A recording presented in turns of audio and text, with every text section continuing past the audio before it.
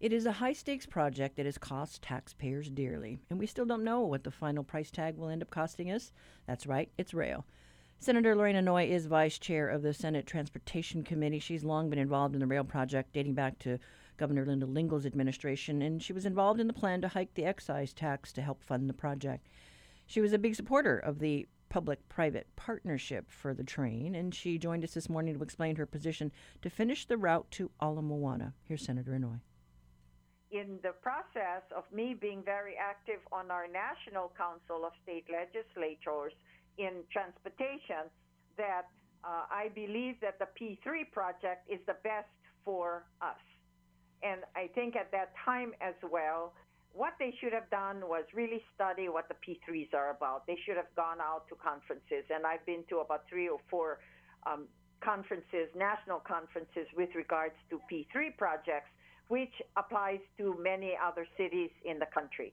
And it worked very well for them. You were a big supporter of the public-private partnership. Oh, yeah. And reason, let me also share that with you in what we've learned over the years. And Andy knows that as well because he came from the industry. The P3 projects, once a developer commits to a project, like I say, if they commit and saying they're going to be completing the last 10 miles more of, is it 10 or 20, I think, to complete going into Ala Moana, that they commit to that amount of money. So if they're saying it's going to cost $3 billion, they're fixed with that cost. What was your reaction when the contract for PPP was canceled? Well, that was the mayor. He made the decision. And the board agreed to that decision that Mayor Caldwell will not allow a P3 project, which was the biggest. I think that was the biggest downfall in this entire rail project, is denying a P3 project. And look what we're going to be doing with Aloha Stadium. Now that we're going to go into a P3 project because the state and the board agrees, and DAGS agrees that that's the best way to go. Given what's happened and where we sit now and knowing what you know about this rail project, what's the way forward? Complete the work down to Ala Moana. Don't cut it off at Middle Street. Another thing, too, is perhaps if we can look at another alignment and not go through the complete Middle Street, which is the worst part of it, but I'd say continue on to Ala Moana, and whether they modify the plans from Middle Street and divert it to somewhere else. There's too many obstacles on Middle Street. Do you think the FTA is going to agree to that? I doubt it if FTA would deny and not agree to completing the project, and several reasons. There's too much committed already to the project. And their forebears already had agreed that they would support Hawaii into this rail project. And knowing now that we have President Biden and a great congressional team, that I don't think they'd pull the plug. Well, I mean, they are cautioning, Senator Schatz is cautioning. Of course they're going to send a message. I guess they want some accountability. They want some transparency. You were saying you have always been a staunch supporter of rail, and you support it going all the way to Ala Moana. Sure. Now, another thing, too, is I don't think that there was ever a point in time when Andrew Robbins used to come in. And that's one thing that I'd say for Andy, and I would say his predecessor. They've always briefed me as to what's happening and how they're moving. So as far as transparency, I would say I don't think there was anything hidden from others that needed to know what's going on. But Andy, as far as I'm concerned, was always up in front. And we were all kept in touch. So I can't blame him for not doing that. Now, another thing, too, is that he made some tough decisions and recommendations, but the board didn't support him towards the end. But you believe it was a mistake to cancel the public-private partnership? I agree, to cancel the P3. And you know what, too? Now, with regards to the Hitachi and those that already had been paid and did the project should be committed to take care of their mistakes. You're talking about the wheels and the frogs. Oh yeah. There's also apparently another problem that's emerged with birds that are nesting, I think, along the guideway. You know, I'm kind of not surprised with encroachment of the birds because we've had the same issue down at our DKI airport, a lot going on at Lagoon Drive. And then, of course, when we had to relocate and work with the county of Kauai, when all those birds were near the airports, you remember? Mm-hmm. And that Kauai High School, the only school that couldn't have night football, is because the birds were a problem. So that's as far, I'm not surprised that they found new nesting grounds. They have just put out a RFP for, a contractor to deal with the birds. Yeah. That issue with the birds is just another thing on the list, now that the completion of this project is pushed back even longer. Is the maintenance, how do you deal with that? That's, interesting too, because if you look at a P3 project, the board, they wouldn't have really much to do with having the developer, do their due diligence. And then the board, all they had to do was work on all the other stuff that they can address. But now that they want to do everything under the sun and not have a good qualified replacement of Andy Robbins, I'm not sure. I'm not familiar too much with Kahikina. I can see, she's trying to have transparency, but I don't know if she's even qualified because there's, if you look at the kinds of people that were brought in from the mainland, Andy and the predecessors, they're all qualified people who had worked before with big rail projects. Well, I think Kahikina's strength, some say, is, her background with the city, with environmental services, with the Department of Design and Construction, DDC. She knows the city issues when it comes to the utilities. Yeah, but maybe she can be a deputy, but I'm not sure about being the number one. Another thing, too, and just to add, the board had issues with regards to quorum at meetings. Yes. I had a bill that, the president appoints two, sent names to be representing the Senate at the board, and the speaker has two positions, and they have no votes. Right, they're non-voting members. Yeah. So I had a bill to do that. And then the board also had somebody else do a House bill to lessen the number of votes. So they don't need 4 more votes. For quorum. So what they were doing, and they didn't accept, and this is the board now, they don't accept even representation from the legislature. And again, it goes back to me saying that the state has a lot to do with the rail because we're giving them much more money than the city, and we should have a say in how. So why should we send representatives there that that can't even vote on a project? Right, but that bill didn't pass this session. They killed it. They killed it in the House. Yeah. So going forward, I mean, we are in a pickle. Yeah, we're in a pickle. I guess that's another obstacle that's in the way of the rail, the board and the rail. I don't think that the legislature can do much because we're in dire straits ourselves with funding. So I don't think there's going to be much that we can give in other personal contributions from the state other than what the TET. I doubt it if we're going to even be able to increase the amount of monies that we give to the rail. Or even just extend it? Well, the extension, they'll probably eventually come in to extend, but they got a long ways more yet. We have been hearing from Senator Lorraine Inouye. She's the vice chair of the Senate Transportation Committee.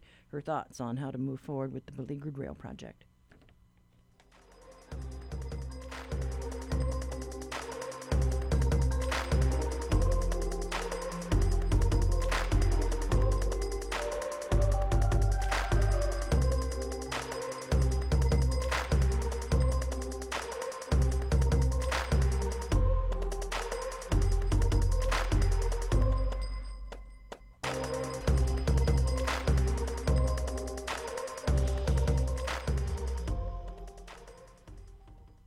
We continue to talk rail on today's Reality Check. Honolulu Civil Beats reporter Marcel Honore on the line today. Good morning, Marcel. Hey, Catherine. Good to be here. So you got wind of a letter that one of the city council members sent to Hart. Tell us about that. Yeah, sure. Piggybacking off some interesting comments from Senator Inouye, who's also been a rail supporter over the years. This was a letter recently sent by Councilman Calvin Say, who recently took that seat representing the Manoa area. And he sent this to Lori Kahikina, the Hart interim director. And it's basically a letter that's calling for a quote-unquote robust discussion of other options, if any, that might be palatable to the FTA for how to approach rail past Middle Street, given the massive $3.6 billion budget shortfall that it faces. And, Councilman Say identifies himself as a longtime rail supporter.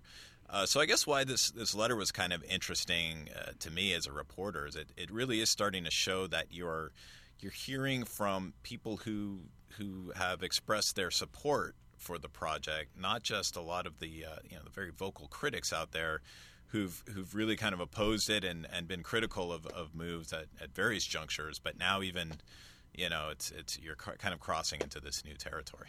Yeah, I mean, for a long time, a lot of folks were, lockstep, right, around rail. They were circling the wagons, and now it seems to be there's some cracks that are appearing. Like, what did we just do with canceling that Triple P contract, and what does this mean going forward? So lots of folks are asking questions. Yeah, and a lot of you described the lockstep that had to do with the FTA, and people would point to the FTA and say, look, if we change this project in any way, we're really opening ourselves up to a lot of risk as far as the $1.55 billion that the FTA has pledged towards Honolulu Rail. It's already provided about half of that amount, and we could certainly lose the remaining half, which hasn't been shelled out in 6 years. And we could even be on the hook to pay back some of it. But Say and other folks have pointed to language that the FTA has used in previous reports and letters, particularly in 2016, that seem to indicate a little flexibility to consider options. And that was back in a previous budget crisis when the project was last facing a major budget shortfall. I reached out to the FTA last week, and they did express that they're prepared to look at other any and all options to deal with the latest schedule and budget delays. So there does seem to be some indication of some flexibility, at least, if you're kind of reading the tea leaves with the FTA. Right, and there's a list of some 27 alternatives that were listed in this report or this matrix. And that was released publicly through the Grassroots Institute of Hawaii, right? They had requested that in a public records request. Yeah, so this was a list. It had been referenced in Hart meetings going back at least to February that it existed, and there was a ongoing discussion really across several meetings with the board over whether or not to actually disseminate this, make it public. Some of the board members were saying, hey, look, the public needs to see what Hart is looking at internally. And other board members were saying, no, this needs to stay internal. Not everything needs to be made public. And the basis of that seemed to be their obligations to the FTA under that same federal $1.55 billion agreement. There are concerns that if we even talk about what we might do other than what we've agreed to do, that could cause some issues with the FTA. But it was eventually released, and it looked at a lot of different options, big and small. Stopping at Middle Street, going to bus rapid transit is certainly one of them. Also, converting to at street grade, street level past Middle Street, things that have been discussed before. But it also included something like a people mover beyond Middle Street. things like changing the route to Nimitz, tunneling to Ala Moana, or even to UH Manoa. Generally, Hart found a lot more cons than pros to a lot of these alternatives, but in any case, it was finally made public. Right, and there's a lot of focus now, on Middle Street, right? Because City Council member Heidi Tsuneyoshi introduced that reso last month. I know she was expecting that it would be scheduled in May, but maybe this month. Who knows? Yeah, I mean, if anything, you're saying, look, we have to have a robust discussion, and she has introduced that measure, that resolution. So who knows? Maybe they'll start getting some momentum there. Right. So let's talk about it some more. But thanks so much, Marcel. Sure thing, Catherine. That was reporter Marcel Honore with today's reality check. To read his rail stories, visit civilbeat.org.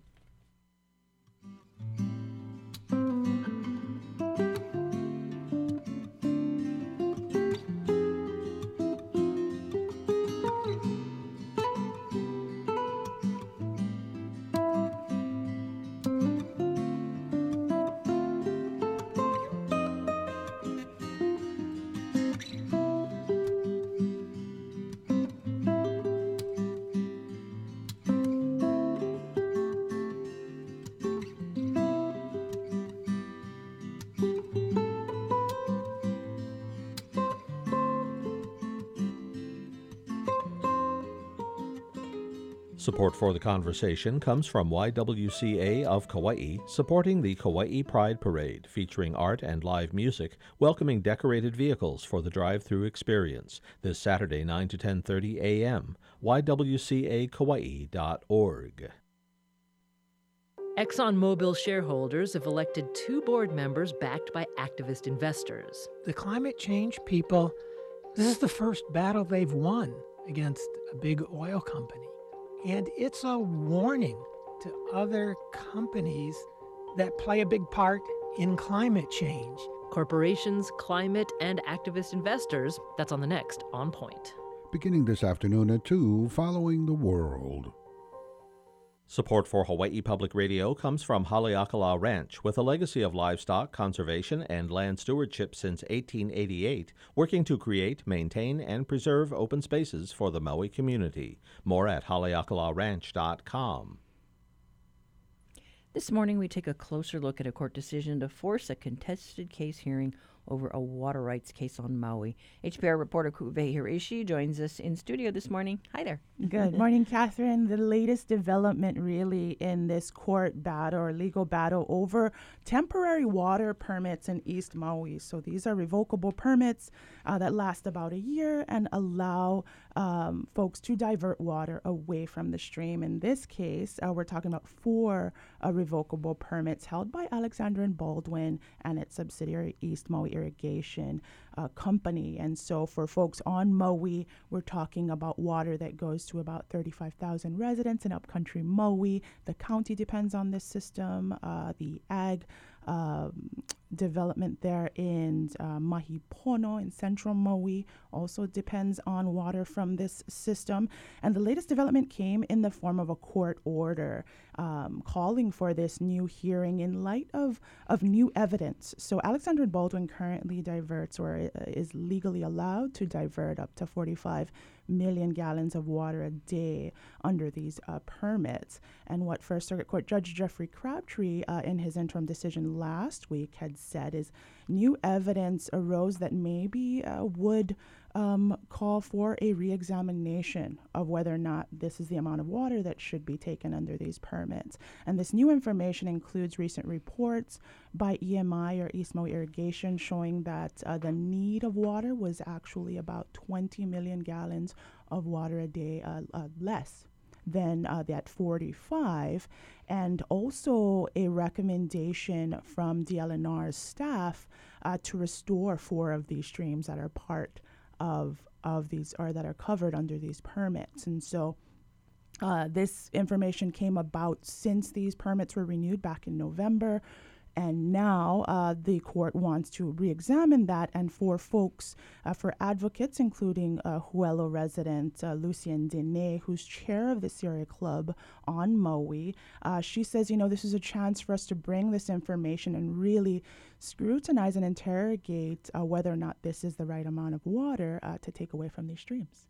So this court decision by the judge means simply that our communities here, the East Maui communities between Kakipi Gulch and where the Moku ends, out in O'Opu'ula, Makaiva area, that we will have a chance to tell the story of our streams and their lives and the people who live here and their needs and how streams are used by our visitors and our residents.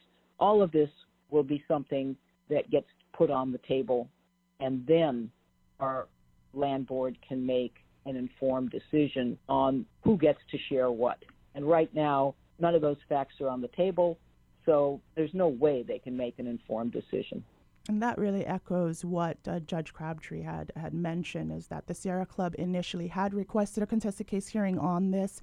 The Board of Land and Natural Resources did deny that request, saying we're going through all these steps already. A lot of this information is already out there, but this is sort of a Judge Crabtree himself in his decision had said, this was a violation of Sierra Club's due process rights, and that we should look at this once again. Now, the urgency of the matter is that these temporary water permits technically expire at the end of this month. And so Judge Crabtree had mentioned that he is, if nothing gets done, he is prepared to revoke these permits. And what that means is really up in the air right now. I think there's a lot going on behind the scenes, but paying attention to really what role this issue plays in sort of the larger context, right, the larger issues of water rights on Maui will be interesting. Yeah, if I recall, there was a lot of this back and forth because those permits were just getting re-upped, and they were saying, wait a minute, things have changed. We don't have sugar anymore, which was the big user of the water. Exactly. These temporary water permits versus a water lease has been really a hard, difficult, and complicated matter to take up. It is something that Alexander Baldwin is going through, and a lot of our other water holders of water revocable permits across the state, is you're going to have to go in and figure out how much this water is worth, go through an environmental assessment process, something that's taken a long time. But in the interim, what's happened is, yes, this renewal of the annual renewal of these revocable permits. So really what they're trying to do is make sure that the water doesn't shut off while at the same time ensuring that the environmental impacts of this take is something that's manageable for the ecology, but also the residents. Yeah, I think they're concerned that because they don't want, I think, on one side you've got a group that doesn't want the water to go to development.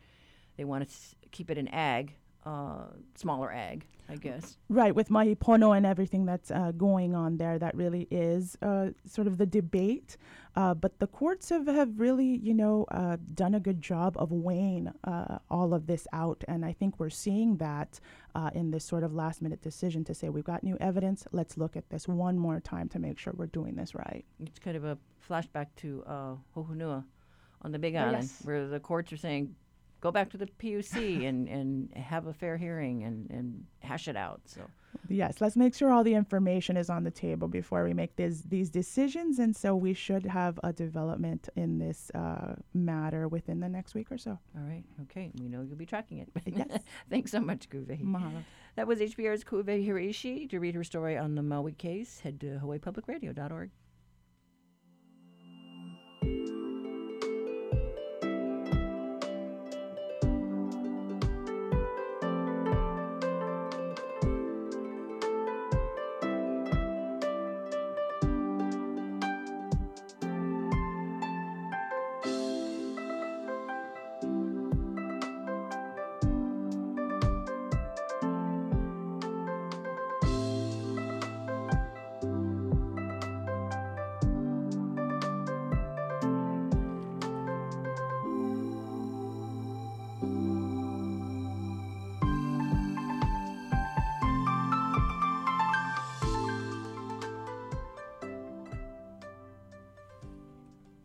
The East-West Center is winding up a 2-day virtual meeting of Pacific Island leaders. Noticeably absent is Samoa.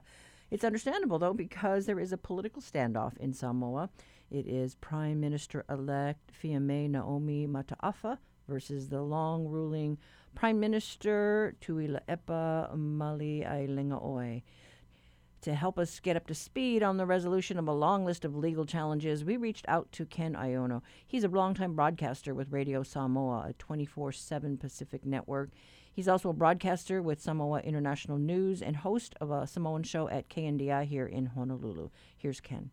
They've had several lawsuits, but the last one, it was the HRPP, Human Rights Protection Party, which is the ruling party, and the Attorney General teamed up to ask the Chief Justice who recused himself from all the cases that are coming up, and they lost that one. The latest one, which has the final one, it seems to be the final one. You never know these things, and that is the Court of Appeal in Samoa has ruled that the Electoral Commissioner cannot appoint a extra woman for Human Rights Protection Party until all the litigations have exhausted and finished, and that will take probably a couple of weeks or even months. They're supposed to convene Parliament as soon as possible. That was also made very clear by the court, but it's very tough when the current caretaker Prime Minister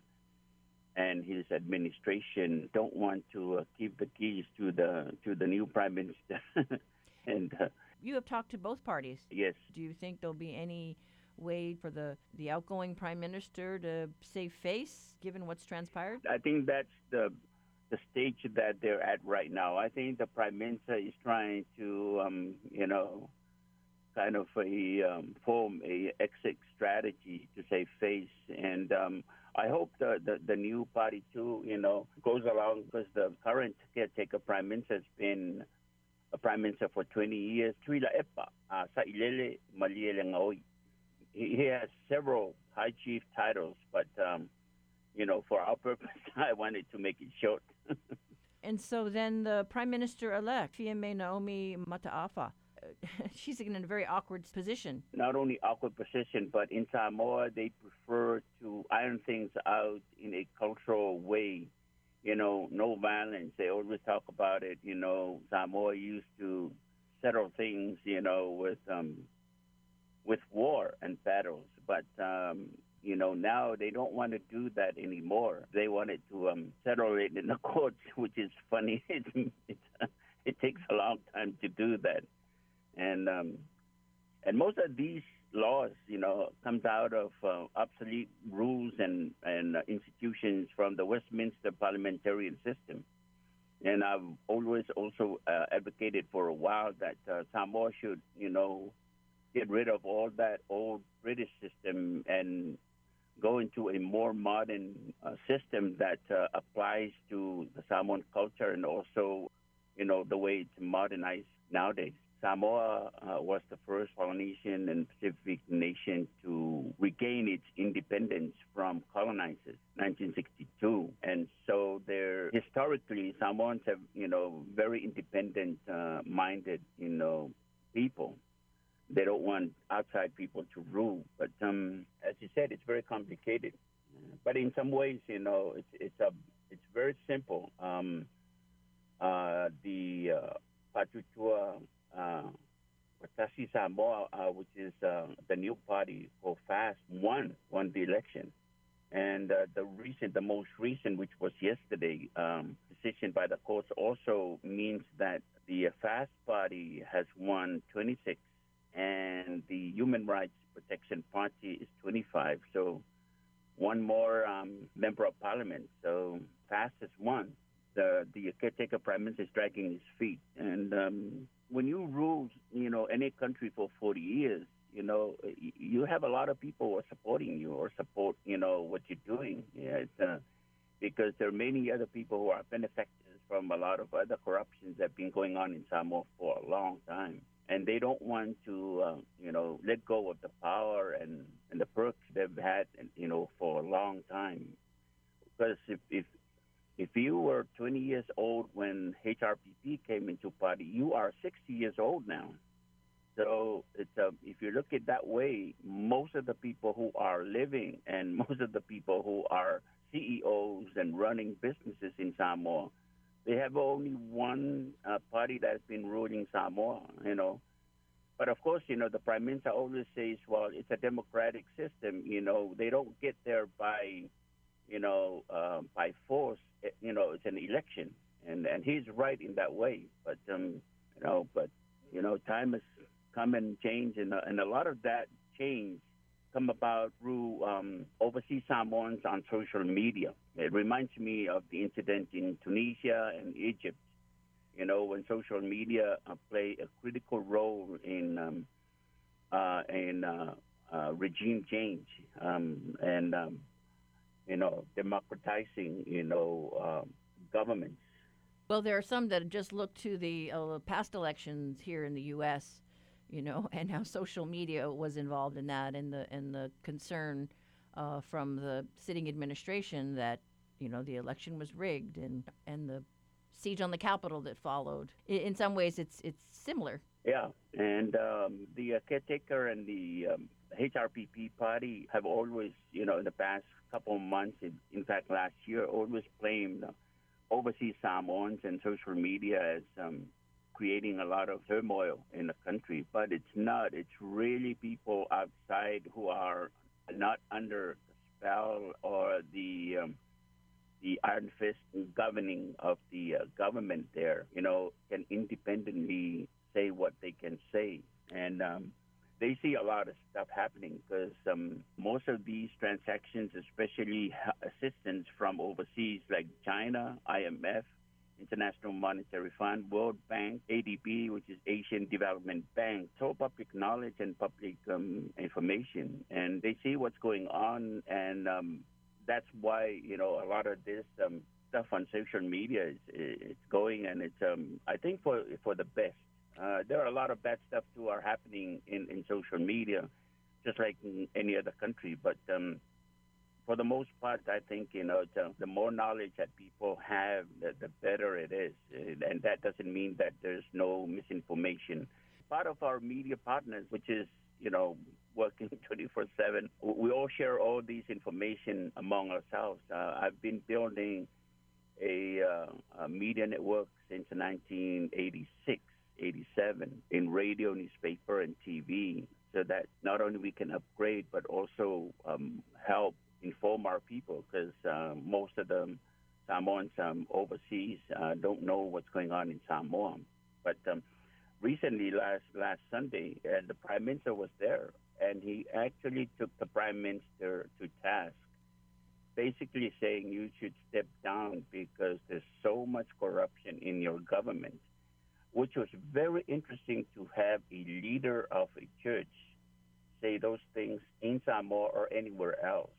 Looking in perspective, looking at what also the Pope in the Vatican have also stood for, it's not surprising. I'm not surprised by it, because mainly what the Archbishop in Samoa is standing for is social justice and looking out for the poor people, because Samoa is becoming, just like the U.S., a lot of rich people and a lot of poor people, and very few people who own businesses and rich. But, there's also an argument against that, because if you talk to Samoans, well, every Samoan owns land in Samoa, right, and they can build a house, not like in the U.S. where not many people own homes. That was broadcaster Ken Aiono discussing the dynamics involved in resolving the constitutional crisis now playing out in Samoa. Aiono hosts a Samoan show on KNDI 3 evenings a week on Samoan issues from 9:30 to midnight.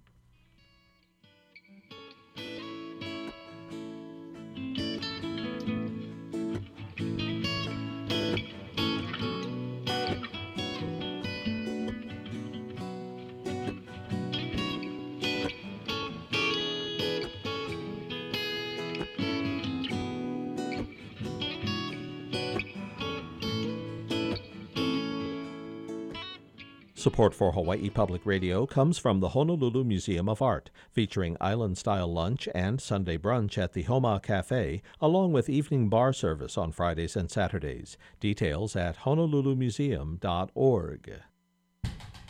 Karen Stipes never knew her mom. As a little girl, I remember praying and praying that she would come and get me. But her mom never came home. She disappeared when Karen was a baby. Nearly 50 years later, Karen begins to unravel some dark family secrets. It's a horrible feeling to feel like everybody knows something and nobody will tell you. On the next Reveal. Beginning this evening at 7, following Bite Marks Cafe. This is The Conversation on Hawaii Public Radio. We now go to this week's Manu Minute, made with recordings from the Macaulay Library at the Cornell Lab of Ornithology. University of Hawaii at Hilo professor Patrick Hart introduces us to Honolulu's official bird, the Manu Oku.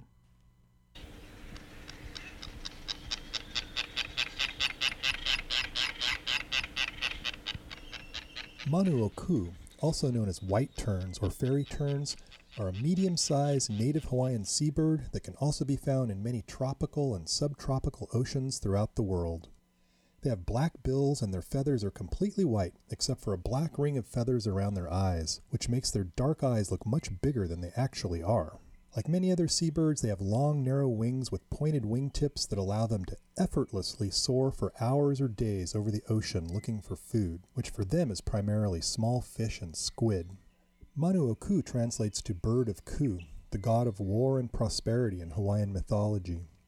Seafarers and traditional Hawaiian navigators use Manu Oku as one of the best indicators of land, as these birds typically fly out to forage on the ocean in the early morning and return by nightfall. Manu Oku had become very rare by the middle of the last century in the main Hawaiian Islands, but their populations have grown from just over a few birds in the 1960s to about 2,500 today.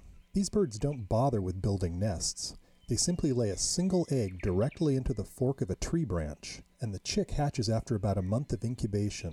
This may be one reason Manu Oku are doing better than many other seabirds in Hawaii that nest on the ground, making them easy prey to cats, mongoose, and rats. Interestingly, they have a special fondness for Honolulu, and they're one of the only native Hawaiian birds that can commonly be found soaring, nesting, and vocalizing in and around that city. In 2007, they were even named the official bird of Honolulu. So if you live in Honolulu and hear this outside your window,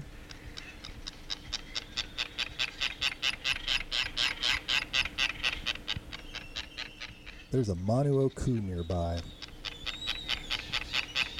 For Hawaii Public Radio, I'm Patrick Hart from the Biology Department at UH Hilo. Support for Manu Minute comes from the Friends of Hakalau Forest National Wildlife Refuge, a nonprofit devoted to supporting the Hakalau Refuge and conserving the unique flora and fauna of Hawaii Island. More on helping at friendsofhakalauforest.org.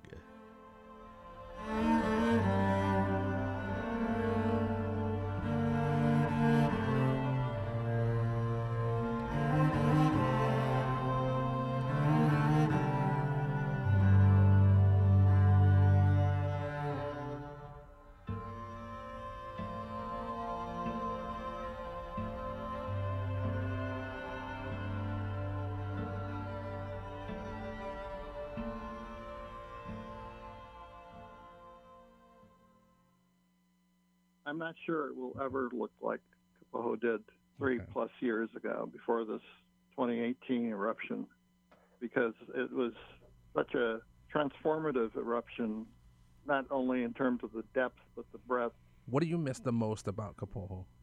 Just a sense of place. Looking at old photos, it was just a basic sense of place.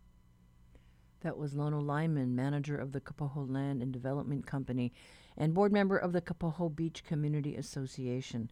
The tiny coastal community on the Big Island was overrun by lava from the 2018 Kilauea Lower East Rift Zone eruption there 3 years ago this week. Over 700 homes were lost and many more residents displaced. So where do things stand now? The Conversation's Russell Subiono spoke with Douglas Lay, Hawaii County's disaster recovery officer, to find out. Currently, we are in the process of designing the restoration of the roads that service the area, the public county roads. That is Kumukahi Lighthouse Road, as well as portions of Highway 137 from that area, Four Corners, down to Isaac Hale Beach Park. Simultaneously, we are working on launching a volunteer housing buyout program. We've received applications. The program kicked off on April 30th, and we're currently receiving applications for primary homes that were impacted by the 2018 eruption. We estimate there's about 300 of them, and as of end of last week, we'd already received 240 applications for this voluntary buyout. And so it's, this balance of assisting folks who still need support rebuilding their lives, whether they have a place where they are staying now, they bought a home, or even some residents that we've met who are houseless, living in their cars, staying with family, both in Hawaii and on the continent. A buyout program is one solution. I think road restoration and working with the communities that were impacted by the eruption flow in Kapoho around their plans to restore and return is that balance that we've been really focused on as a county. So it does sound like the primary objective is helping people either get back into a home or find some sort of alternate residence until a decision can be made about whether they can get back into their home or rebuild their home. That's right. I think across the communities that were impacted by the eruption, in particular in the Kapoho area, I think people are across a continuum, right? Some folks it's very clear for them, whether it's a primary home or a second home, that they are interested in a buyout. We actually released survey data just late last week from a survey we completed in February and March to really gauge what people's interests are among the different options. A buyout, returning for agriculture, returning for residential use, or just retaining the land but choosing not to return. And what we saw was folks are still really weighing their options. So even though there was strong interest in a buyout, a proportion of the folks who articulated interest in a buyout were also interested in returning or were still kind of considering their options. And I'd like to think that now that we have since launched our buyout program, people have an opportunity to really sink in on what the program may mean for them and whether this is a good option for them. At the same time, we know there are community members along the continuum who are looking to return and waiting for that opportunity to do so. And so it's that balance. Yeah, we did do a survey of the entire eruption area. Essentially sent 1,275 paper surveys to all the individual property owners that were impacted. We also provided the survey online. We got 815 unique responses. And so the data presentation is about the overall sample, some of those key questions that we asked in the survey. But we also took time to do breakouts across the specific areas that were impacted by the eruption, from vacation land to the Lani Estates and down the Pohoiki area as well. Just from your interaction with the community and from what you've seen through the survey, what are some of the biggest issues that Kapoho property owners are facing? It's hard to just pinpoint one because I think folks were impacted in different ways and have different visions for what their recovery looks like. So, in terms of our work with the current board and a number of property owners, there's strong interest in returning. At the same time, when we did our survey, so of the 115 respondents from the vacation land area, 84 respondents were interested in a buyout. And when we look at the neighboring Kapoho Beach Lots area, a similar kind of response, 114 total respondents, 95 are interested in a buyout. So, and that's why it's really hard to pinpoint kind of where folks want to be. But for sure, what we do know is that right now, residents and property owners that were displaced by the eruption when Kapoho was covered by the 2018 eruption, that some folks have bought a home, they relocated, maybe they had insurance proceeds that they could help them to kind of rehouse themselves. We know that folks who were also farming in the area, like along the farm lots, some have not been able to reestablish their farms. A hui of orchid farmers have organized a cooperative and moved kind of further towards Ke'au to reestablish themselves, and so that's an exciting area of change. They've been able to secure funding from the county and from other government sources to help them reestablish. And then, there are, for those of whom, the Kapoho area was their primary home, there are some who are facing housing insecurity, especially, we've heard a lot from Kupuna who have had a hard time finding permanent housing. because, the home was their home, right? And without that home and with their fixed income, it's been very challenging to secure more permanent housing since the eruption. So it is that broad range. And across the sample, of the survey, 56% of respondents are currently on Hawaii Island. The remainder, the 44%, are either in other parts of the state, or many are also on the continent. Some folks, I think, always had a primary home in the continent, and Hawaii might have been their second home. But we also know that there are individuals who are off island or out of state because where they could find safe shelter with family or friends was another home, right? And so in terms of something like a conversation about a buyout, for many, we've also heard that, the buyout can mean closure, can mean moving on in terms of what they've lost. But for some, it also means being able to come back to Hawaii because, that access to capital will help them reestablish themselves as part of their recovery. For those who are choosing not to do a buyout, is there any kind of estimation on when the lava will cool off enough that they can rebuild? So we work really closely with the Hawaii Volcano Observatory as part of the USGS on those kind of questions. They've worked very closely with community members too. It's really hard to pinpoint, across that very broad lava delta, this point is cool and ready, safe to return, and this point is not. The lava is quite thick out there, and so one aspect of it being very thick is that it is incredibly insulating, meaning that it will stay hot for a long time. But it's another property of it being well insulating is that the heat will stay trapped for a long time, right? Relative to surface temperature above. There are cracks and crags and kind of areas where you can really tell heat is escaping rapidly from down below. And so, one person's 5-acre lot may be completely flat and stable without any kind of major shifts in ambient air temperature because of the cooling lava. And then the next door neighbor may have some very hot spots. In different parts of the eruption, we have also seen that certain areas of the lava layer, the new ground, is much more brittle and kind of just less solid than other areas. And so, until we all have a chance, whether it be the scientists with the Hawaii Volcanoes Observatory, the county, and property owners have a chance to really get out there, it's very hard to say that, this is safe to go and this is not safe to go. During some of the heavy rains we saw earlier this spring, there were pretty significant whiteout conditions along Highway 132, where it had to be closed for portions of 2 days. And that steam condition essentially is just the rainwater permeating the ground and boiling and coming back up. I think parts of the lava delta that represents beach lots in the Kapoho area, the newly accreted land kind of into the ocean, it was observed at least that some of those areas weren't as steamy as the area along 132. But it's very hard to make plans when we're still collecting data and trying to understand what the future of the geological conditions holds. Is the county seeing an increase in trespassing or people reporting trespassing, or maybe just tourists, driving down there to kind of get a view of what was once Kapoho? In the time before the COVID-19 pandemic, right, and when tourism stopped, we did observe tourists hiking over the lava field and seeing the new coastline, the new Pebble Beach. We also know that residents who access that shoreline for fishing and for camping to care for also some of the sensitive areas beyond the lava flow, we're also going out there quite a bit. Since that time, we have seen tourist activities diminish, all right, so kind of visitors not visiting that area per se. But I think one part of that is also kind of the county and private property owners' efforts to make that area, especially the Kumukahi Lighthouse Road, where there are sensitive sites, not accessible to vehicles. Since some of these physical barriers are put in place, we have seen less access, even though we do still know of access.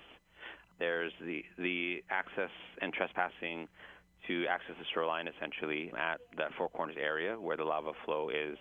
But also, when we restored Highway 132, this is the road that runs east to west, right, and essentially Makai to the Kumukahi area.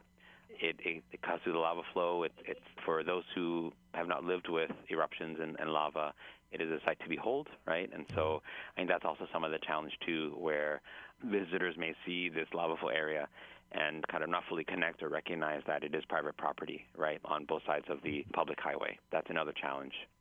What do you see for Kapoho's future in maybe 10 years, 20 years? Is there a chance that the town will return to what it was? What do you see for the future?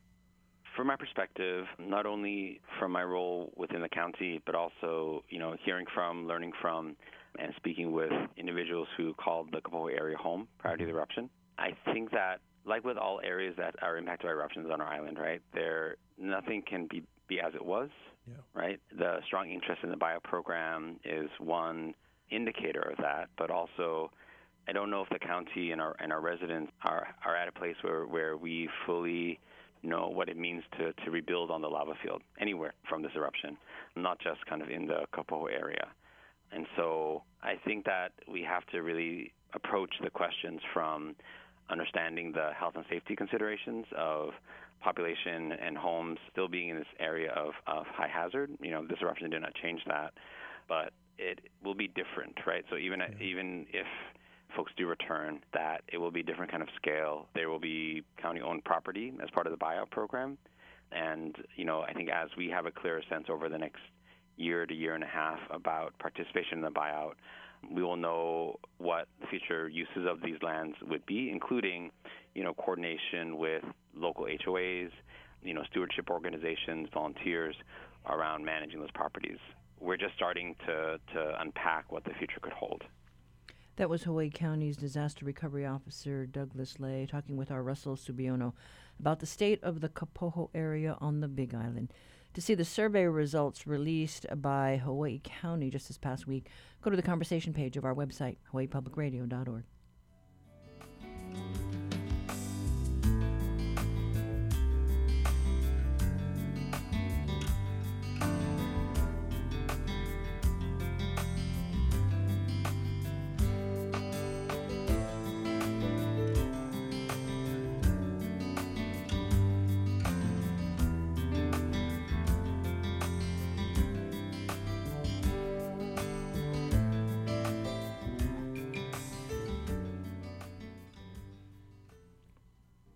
We are all pal for the day, but up tomorrow we talk aquaculture, how far we have come and how far we have to go. Got a story you want to share? Leave your feedback on our talkback line, 808-792-8217. Email works too, talkback@hawaiipublicradio.org. You want to listen back to something you heard? Find our archive shows on the conversation page of our newly updated website, hawaiipublicradio.org, or listen on the free HPR mobile app. I'm Catherine Cruz. Join us tomorrow for more of the conversation.